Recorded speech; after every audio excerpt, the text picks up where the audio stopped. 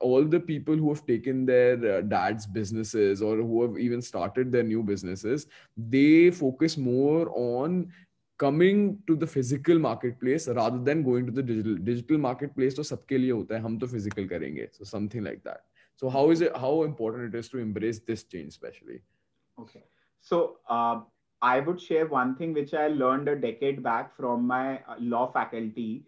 He had this favorite punchline: ignorance of law is no excuse. And you can put it in anything, that ignorance of trend is no excuse. Like, Yash, have you heard of the term drop shipping? No. Okay, drop shipping is basically where you show people that this is my product catalog, and then you hire a third party who would do end-to-end delivery. Like Amazon is the biggest place. They totally operate on affiliate. They don't have any physical setup. Same as with Uber. The whole idea is your father is very conservative. Your as in generic. Your parents are very conservative in terms of business. They haven't seen anything. It's your owners to guide them about concept of drop shipping, affiliate, and other things where they can create a digital e-store. And the idea would be compromised, because see, like one of the things which I'm thankful for COVID is, for the last 7 years, I have been operating virtually only. Okay. Pre-COVID, people were like this, Aditya, we would like to meet you in person before we decide to give you the proposal. And I was like, give me one logic of meeting me in person.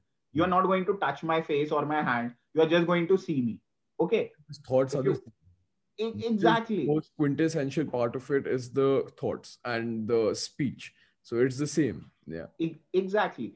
Now, post-COVID, people have realized, okay, Aditya had a sense out of nonsense. Now, the second thing is, it totally depends what is your product. Because like we know there are five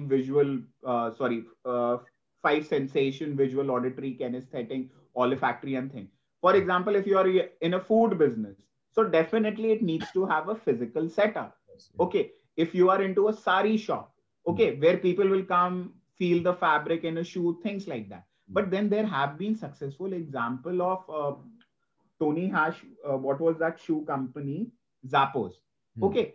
They told people that we'll do free shipment, we'll do refund if you do not like it. So the idea is, are you embracing the future or are you embracing the